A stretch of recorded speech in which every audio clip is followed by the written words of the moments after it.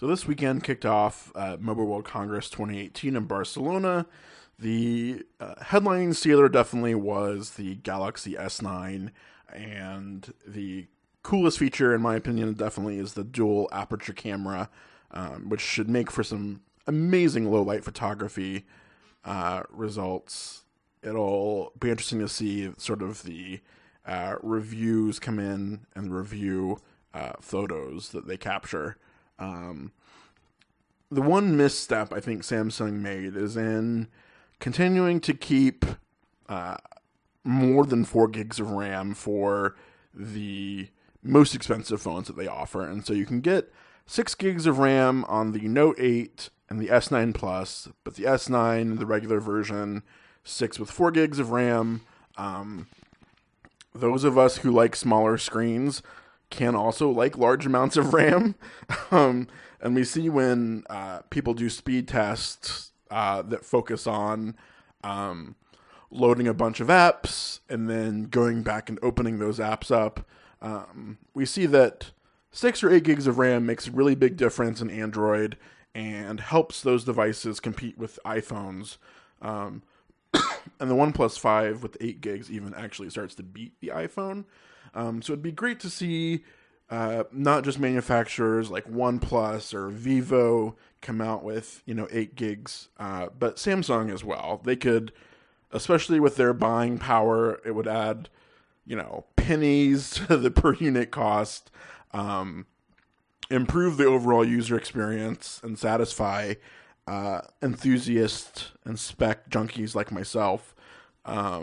And with the Snapdragon 845 and these large batteries, the battery hit would really be minuscule.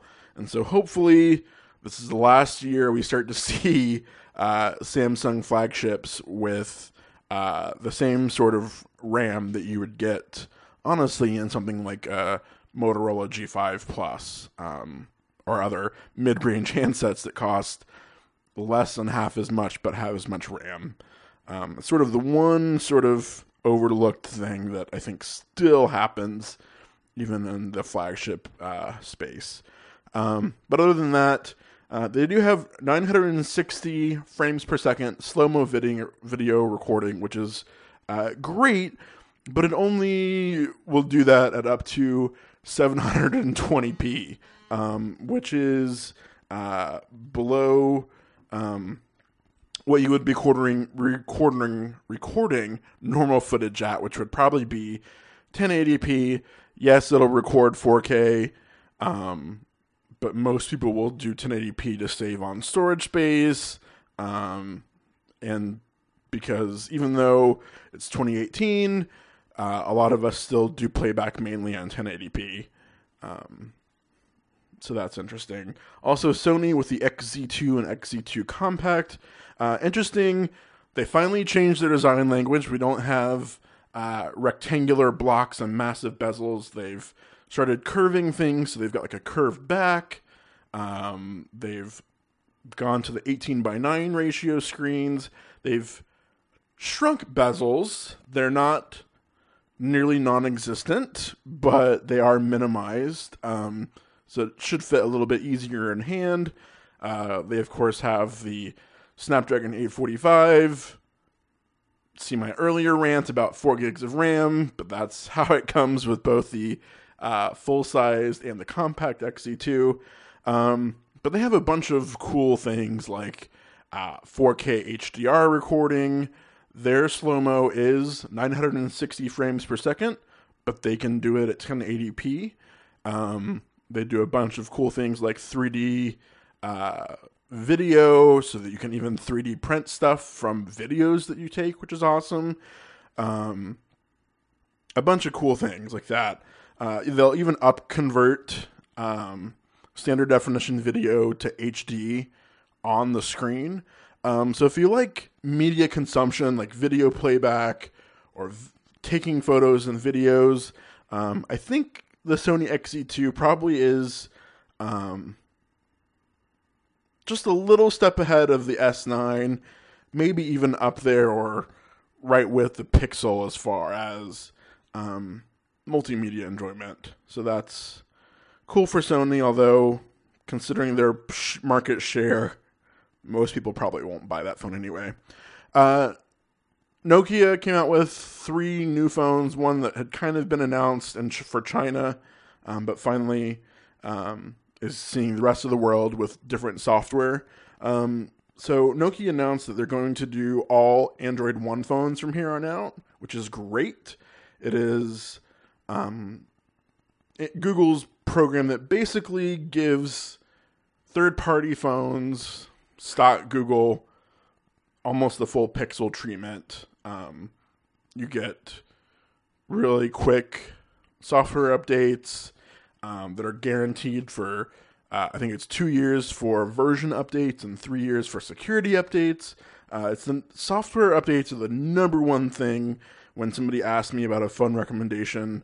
I base it almost completely off software record. And so companies like OnePlus, Sony, even sometimes Motorola for their flagships, those companies all have a pretty good track record.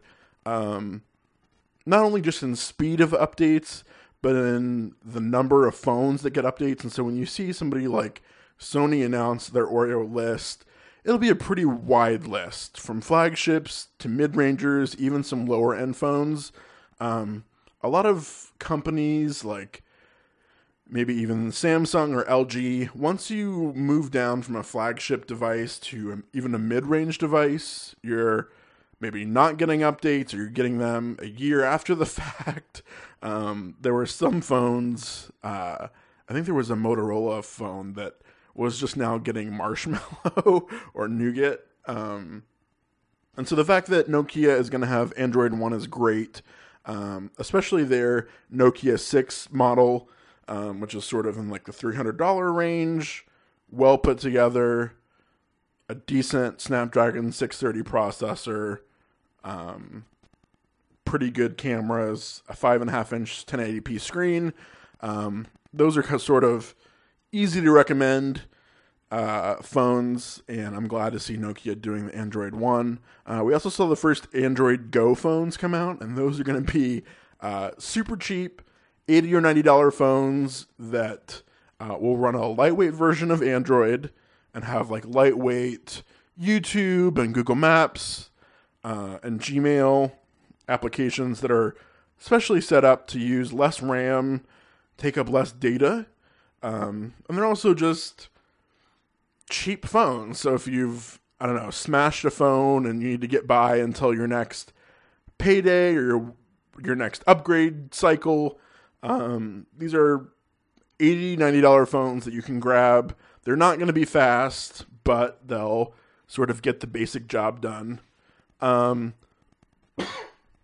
the last sort of tech news was OnePlus sort of making a mistake again. They, of course, had issues with their credit card processor recently, and it came out that the OnePlus 5T can't play HD Netflix. And it's a problem with the software. They didn't have the right DRM software, or they just weren't ready when they shipped it. But basically, you could play back 480p footage, and that was it. And as anybody who has looked at video footage, 480p video on a 1080p screen looks pretty bad. So they've got a fix, but the fix is not very good. You have to mail in your phone if you're in certain geographical areas only. So if you sort of bought a OnePlus 5T through the gray market and you live in an unsupported country, you're out of luck. But you mail in your phone. Within 5 days, they'll return it to you. It's unclear to me how they're fixing it. My guess would be that the only real way they could do this is by reflashing the phone, in which case you'll lose a lot of stuff. There's, some stuff that gets backed up to Google. You could back up your text messages with something like Carbonite, but you're probably still setting the phone up either from a backup or from scratch. I don't know how else they'd get those DRM keys. And it's the same sort of problem that people who flash ROMs on their phones are used to. Once you unlock the bootloader and flash a new ROM, you lose things like Android Pay or Google Pay now, because it has to be done with a computer from the manufacturer that has those DRM keys. So an imperfect fix from OnePlus, and I think one friend that I recommended the 5T to said, it's a great phone, but it'll be my last with this company. And I don't blame him. I think OnePlus puts out good hardware. They even do good software. But they still kind of show signs of a company that sort of hasn't matured as an organization enough. Based on as long as they've been in business. This is really stuff that I would have expected back with the, original OnePlus, or maybe even like in the 3, but the 5T, they're supposed to sort of be a respectable company with, great hardware and software, and they seem to have just dropped the ball. So what's up next? We've got a bunch of extra cool stuff coming.